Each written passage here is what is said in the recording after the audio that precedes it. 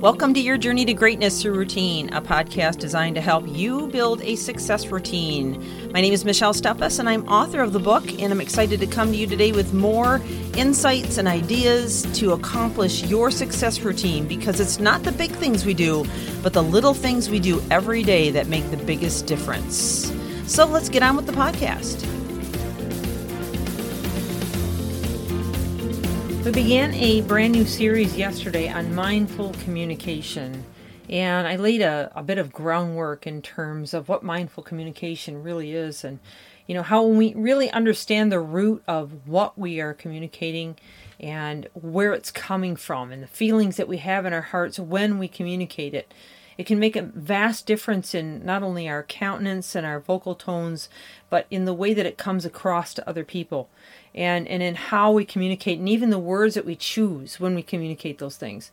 So I want to start out today with a quick, story of a client that I had been working with that is struggling, in terms of, communicating to a specific group of people, and that he is constantly being misconstrued and misunderstood.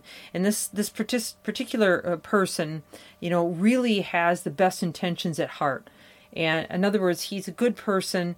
He's a kind person. He wants to do well. He has a tremendous amount of wisdom, experience, background. It's not that he's unseasoned at life or in his career, but he's just struggling with communicating the right words and the right attitudes. And what has happened is there's been a paranoia that's created in his heart. And we talked at length yesterday about the fear that can creep in from experience, from backgrounds, from culture, from society as a whole, from how we're raised, and from how we're influenced on a day-to-day. And this fear has crept into his heart in ways that had never been there, 5, 10, 50, even 15 years ago. And it's plagued him to the point now that, even when he goes into a meeting or a situation where he needs to be with this group of people, there are certain individuals that immediately cause this paralyzation within him, and fear takes over. And now, instead of being able to speak from his heart with a level of confidence, a level of control, a level of clear-mindedness and a strong state of mind, he communicates instead with defensiveness and upset and anguish and fear of what might come back at him. In other words, he's not able to really deliver what he's been trained to deliver. He's not able to communicate at a level that, is not only heartfelt and received as heartfelt, but he's paralyzed to the point that he's almost expecting there to be some kind of lashback, if you know what I mean. So when I laid that groundwork yesterday, that's what I was really trying to convey to you, is that whatever is in our heart at the moment that we try to communicate, at the moment that we try to convey a message, it's going to affect how that message is received.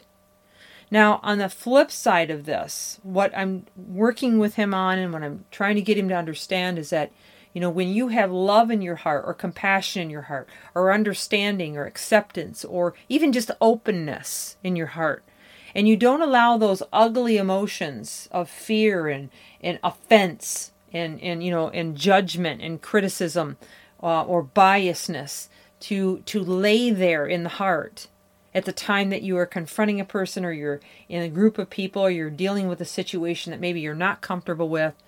If you don't allow those things to get in there, and you really work on being self-aware, which again, this goes back to emotional intelligence. And we've talked again and again about the importance of emotional intelligence and how much it can affect us in, very, very positive ways when we learn how to be emotional intelligent.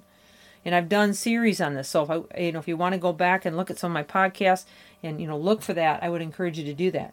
Or do your own study on emotional intelligence. There's a lot of great books about it.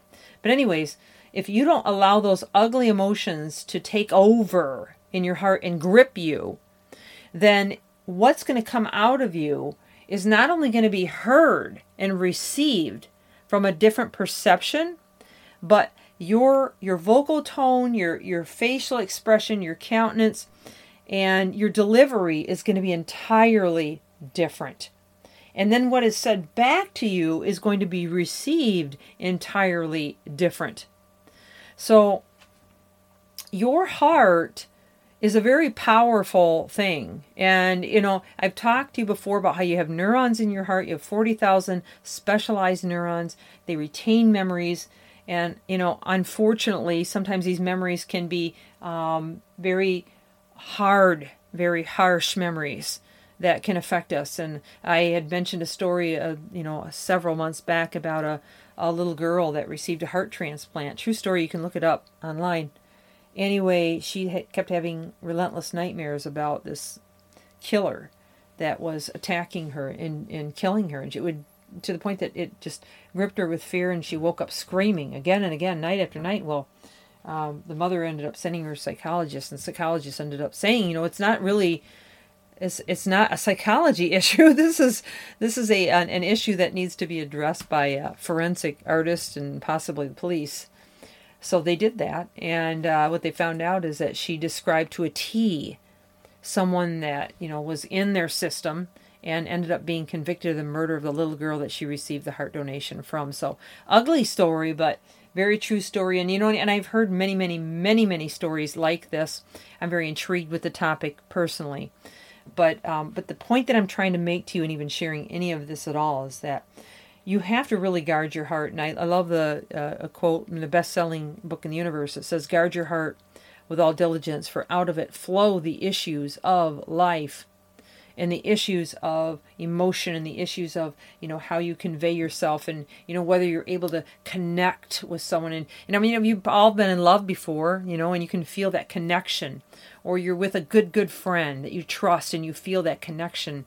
And then the opposite is also true when someone you feel is in the room that can't stand you, or they hate you, or they're mad at you. You can feel that disconnect. And, and that has everything to do with your heart. So if you want to communicate well, if you want to have mindful communication, and I use the word mindful, and really we're talking more about the heart than the mind, but really they always communicate with one another. We need to make sure that, we have done everything we can do to not allow feelings to come in and destroy the words and the intentions of what we want to communicate. So that's all I have for today. It's getting late. I'm going to sign off at this point. It's Michelle Steffes, your journey to greatness through routine. Keep filling your heart and your mind with the right things, and watch transformation occur in your world. Thank you for joining me.